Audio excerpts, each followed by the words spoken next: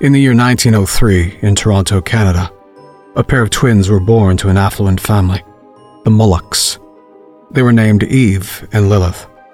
In almost every respect, these twins appeared to be like any other babies. However, after several strange feeding sessions with the mother, a few notable differences were found. One child, Eve, was a particularly voracious eater. Her mother would be left exhausted after every feeding, and would need to feed the other baby, Lilith, first to ensure she'd be fed at all. Strangely, as well as her insatiable appetite, Eve would never spit up. The process is quite common for babies, a small amount of vomit here and there, typically after feeding. But despite gorging at every opportunity, she had never let a drop spill from her lips. The behavior of the twins had begun to grow more and more concerning, as Lilith started to develop an emaciated appearance. She would sway when sitting still, struggling to keep her balance. Lilith also would become very fussy when it came to feeding time. She wouldn't eat regularly, which concerned the parents, who attributed it to her sister's gluttony. As time went on, they hired a live-in wet nurse to help assist with Eve's hunger. She had begun to grow in size, both in girth and height, and her mother could hardly keep up. Meanwhile, Lilith's emaciation would not be rectified through normal means. The parents had decided it was reasonable to keep regular appointments with a doctor. The doctor had found small peculiarities in both children. Eve was noticeably large for her age, appearing to be the size of a generously overweight toddler at the age of 2 months. The doctor assured the parents that there was little concern to be had there, as she probably just needed to be weaned off her excessive eating habits. Lilith was excessively fragile, as if growing thinner with every passing day. The doctor informed them that this kind of thing wasn't altogether totally uncommon in the womb. But there's no reason that kind of disproportionate nutrition should be happening after birth, especially with both children having the same access to food. Lilith also had a peculiar smell, unlike any baby should possess. She always carried a faint aroma of ethyl alcohol. At the doctor's advice, the parents attempted to feed Eve less frequently, and in less abundance. The result was an unyielding cacophony of protest from the child. Once she was hungry, if she was cut off before she'd had more than 4 average babies' share, she threw excessive tantrums. She would howl and wail for hours on end, only pausing briefly to catch her breath. The parents kept up with it as best they could, but in many circumstances it grew too agonizing to bear, and they would give in, feeding the child to her contentment. At 6 months, Eve began to walk. It wasn't uncommon in their family for children to walk before their first birthday, but 6 months was record-breaking for them. She wouldn't spend much time on her feet, but her ability to move was astonishing. It was also peculiar that she'd already fully formed all of her baby teeth, which appeared to be abnormally large and dark. Poor Lilith, on the other hand, would never take a step in her life. She was eternally bed-bound, lacking even the basic strength to crawl. Her pathetic frame looked like she would simply pass away at any second. When she would attempt to cry, little more than raspy screeches would leave her lips, associated with that same pungent scent of ethanol. Late in the evening, during one of the parents' more stoic attempts at staving off Eve's appetite, something peculiar occurred. She stopped screaming. Both parents, delighted with the turn of events, were happily able to return to sleep. The next morning, when they entered the nursery where both babies slept, they found something terrifying. To this day, details are debated, but a few facts and issues seem substantiated. The air was thin, hard to breathe, and smelled of a combination of alcohol and advanced decomposition. Baby Lilith was still in her crib, silent as a church mouse. Eve was on the floor, hunched over the eviscerated corpse of the wet nurse. Some accounts claim that Eve had been eating the flesh of the wet nurse, but the family has vehemently denied those claims. Other accounts claim that the wet nurse stunk of liquor when she was found, giving away that she may have been drinking that night and was hiding her habit from the family. The Mullocks were staunch supporters of the temperance movement in Toronto. According to the Mullocks' account, someone had snuck into the house and tortured and disfigured the wet nurse before leaving. Strangely, nothing of value was reported to have been taken, and no sign of a break-in was evident. Details of the event of the wet nurse's demise eventually found their way into the eyes of the public. Printed in one of the city's most reputable newspapers, the story of the two infants began to gain notoriety. Eve and Lilith had been given the names Butter and Scotch, respectively. The negative press affected the patriarch Stuart Mullock quite significantly in his business dealings. It also drastically harmed the family's livelihood up until the night of the Great Toronto Fire. On the evening of April 19, 1904, the twins were left with a relative of the family, Joseph, who owned a wholesale store on the northwest corner of Bay and Wellington. At 8:04 p.m., the first sightings of the Great Fire of Toronto were reported. A large chunk of the Bay Street corridor was lost in the flames, including the wholesale store the twins were in with their uncle. No one really knows the cause of the fire. Records show that there was no official victims claimed, as most of the building were empty shops or business buildings. But unidentified remains were found in the basement of Joseph's wholesale building, which is also believed to have been the origin point of the fire from an upstairs oven. The remains appeared to be that of an adult male, presumed to have been Joseph. But no skull was found, so no dental records could be corroborated. All the flesh was stripped from the bones. Claims supported by the family are that he was consumed by the fire, and the skull obliterated by falling rubble. But according to the volunteer firefighters who helped clear the ruins, there was no indication the fire had spread to the basement in any capacity that could have cleaned the flesh off a human corpse. Neither Eve nor Lilith were found. They were assumed to have died, their remains lost in the rubble, unrecognized and unclaimed during the cleanup of the fire's aftermath. Rumors circulate that in the early summer night, you may smell smoke if you walk down Bay Street. Sometimes, people swear that they hear the howls of a hungry baby, accompanied by the acrid scent of alcohol permeating the air.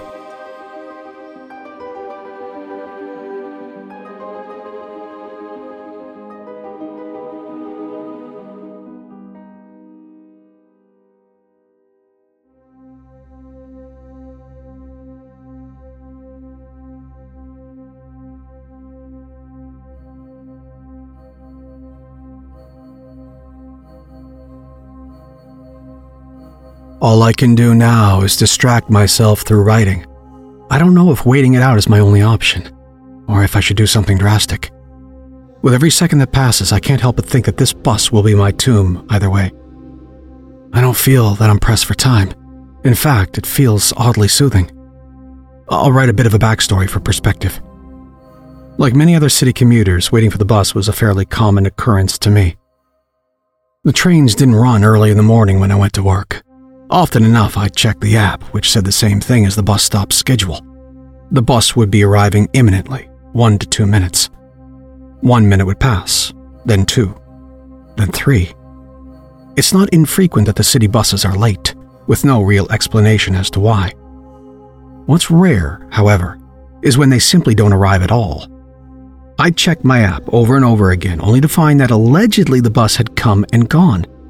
News to me and the other 2 people that were waiting, as the roads were quiet and there's no way we could have missed it. I jokingly refer to the buses as Eldridge buses. Little did I truly know. Although not a totally common occurrence, it wasn't anything I'd ever give a second thought to, beyond fuming about being late. Typically, I'd brush it off with the same crap transit service I grew up with in Toronto. At worst, I'd cuss and see the same displeasure reflected back at me in the faces of the other impatient commuters, as they would too check their phones in vain. I had no cause to care beyond my wasted time. That is, until I ended up seeing what happened to those missing buses. Today, I got on the bus as normal, around 5 a.m. on a Sunday.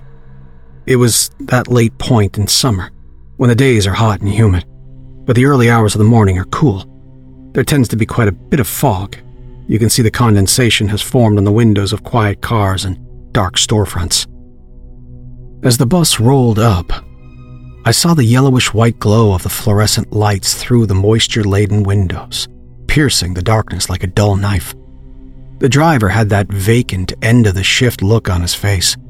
Probably wouldn't have noticed whether or not anyone who even got on paid their fare. As I stepped up to board, the only other person waiting with me shoved past rudely, desperate for a seat, likely to pass out and miss their stop. I didn't think too much of it. It was too early to really kick up a stink anyway. Strangely, the bus was far less occupied than usual. In fact, there was only one other passenger on it. As the trains don't operate at this time, it's rare that I would see an open seat, let alone snag one. I didn't really care much about the why. I was just happy to get a rare, coveted seat from my as-of-yet caffeinated arse. I sat near the back, so as to keep way clear from new people coming on. The bus trotted along as usual through the dark August morning. I tried to look out the window, as I tend to get motion sickness easily. But unfortunately, due to the condensation, I was out of luck. I dared to look down at my phone, only to realize the commute that should have taken 20 minutes had been going for almost 30. Frustrated, I checked the app to see the expected time of arrival at my stop. 3 minutes. Not much I could have done other than to stew in my anger. 5 minutes later, I checked once more. 3 minutes, again. Absolutely furious at this point, I stood up to gripe at the driver. I realized the bus wasn't moving at all. We weren't stopped at a light so far as I could tell, but it felt like the bus's wheels were in motion. The engine was working hard, as if desperately trying to accelerate, but we were definitely not moving. I looked down at the app on my phone. 0 minutes. Then it started to display the time for the next bus, as if we glided straight through the stop.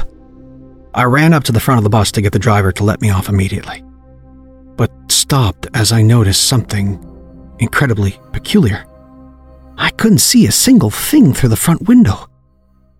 I hadn't paid any attention to the front windows until then, but there's no way in hell the driver could see through all that thick, creamy mist.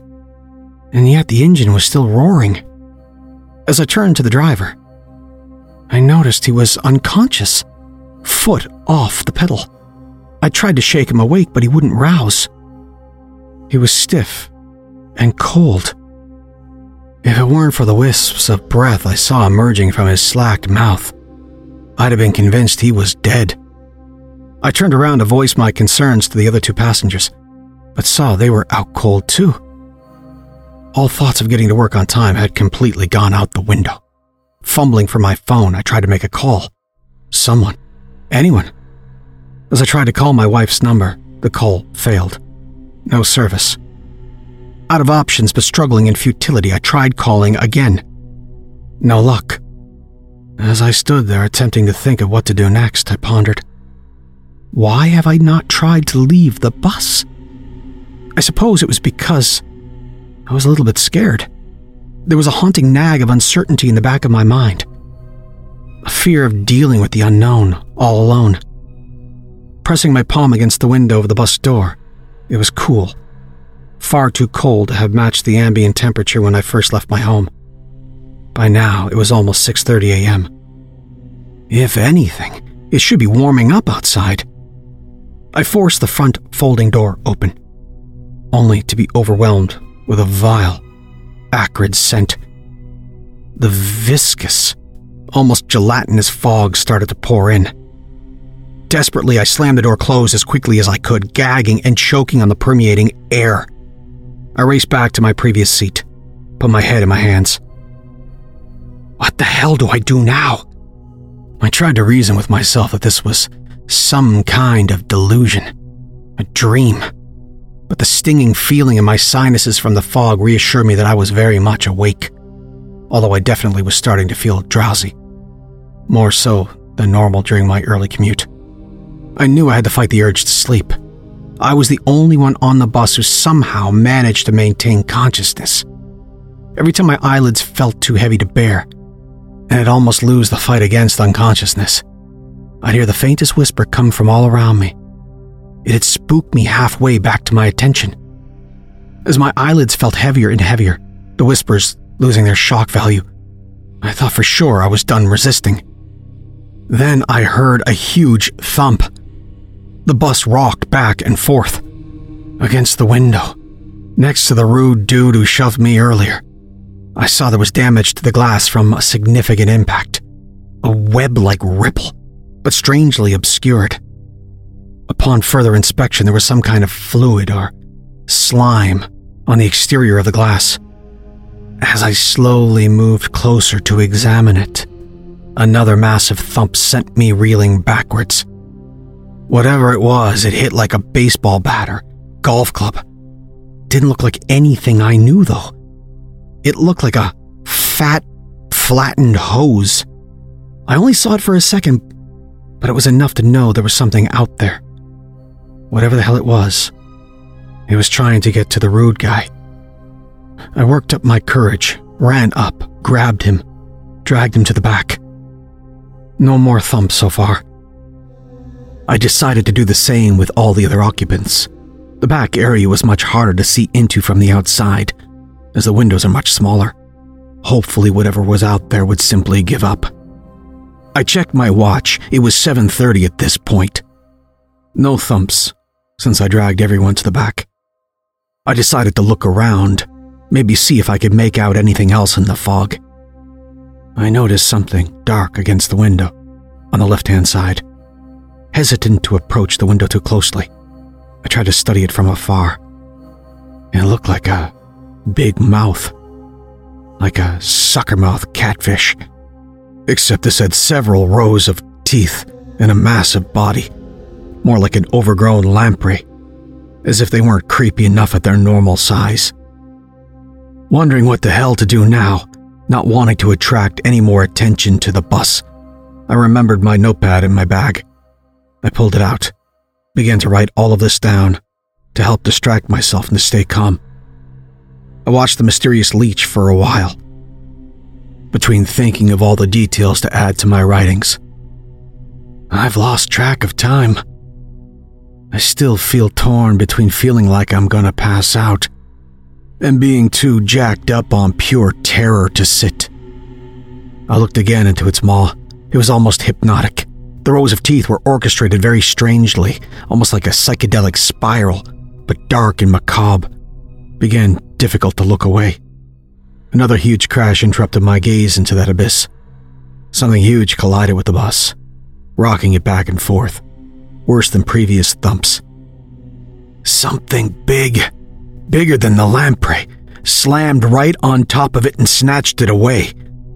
I couldn't see at all what it was, but all that was left behind was a smear of whatever juices ran through the lamprey's body, and another huge web-like crack in the glass. Only this one looked more severe. It wasn't until I smelled that sour, stinging scent again that I took notice. The fog was seeping in through the cracks. It was only a matter of time before the bus would be filled. I had no idea what I could use to block it. I rifled through my backpack and the belongings of my unconscious busmates with very little luck. The driver had some cheap chewing gum in his rear pocket. Better than nothing. I put every piece in my mouth, started to hastily chew. I then attempted to smear the sticky gob over as much of the cracks as I could. I'm now caught up to the present moment in my writing. The whispers have come back. They make it hard to write. I wish I could understand what they were saying. By now, I can tell that it's brighter outside the bus. The fog has a gooey off-white appearance, almost a little purple. I had even noticed at what point the bus engine had stopped, but the lights inside are off now. I just looked up from my writing, only for a second. What I saw briefly paralyzed me. There are shadows in the fog, all sorts of strange figures, ranging in size from the average human to that of an elephant, some of indescribable shapes. Feels like the bus is surrounded by these shadows on all sides. like a cockroach scurrying for sanctuary. I'm now sitting partially under the seats, next to my unconscious companions. To whatever these creatures are, I am little more than a fearful insect hiding for dear life. Everything just got significantly brighter. The bus is jostling. Feels like an earthquake. I see the previous shadowy forms edging away. Out front, a light begins to dim. I had to pause from writing for a few minutes. It was too dark to see my page. We were in the shadow of something massive. But it's past now. The mist has eaten away at the gum-sealed crack. It's making its way in again. I don't know if I hope that someone finds this notepad, or if I'd rather that no one ever know about this hellish dimension I've fallen prey to. I can see the shadows moving again in the distance. Closing in. Moving faster. Whispers are so loud now, like screams, but I still can't understand. I want to understand. I have no hope here. In this place. I'm so lonely, but I don't feel as scared as I did before. If anyone finds my writing, finds himself trapped as I am, don't be scared. It gets easier. I'm going to try to leave through the emergency exit hatch on the roof of the bus. Maybe it will give me a vantage. I need to go out there. I don't know why, but I think that's what the whispers want. I think they're trying to help me. I don't remember why I was afraid anymore. I don't even really remember what fear felt like.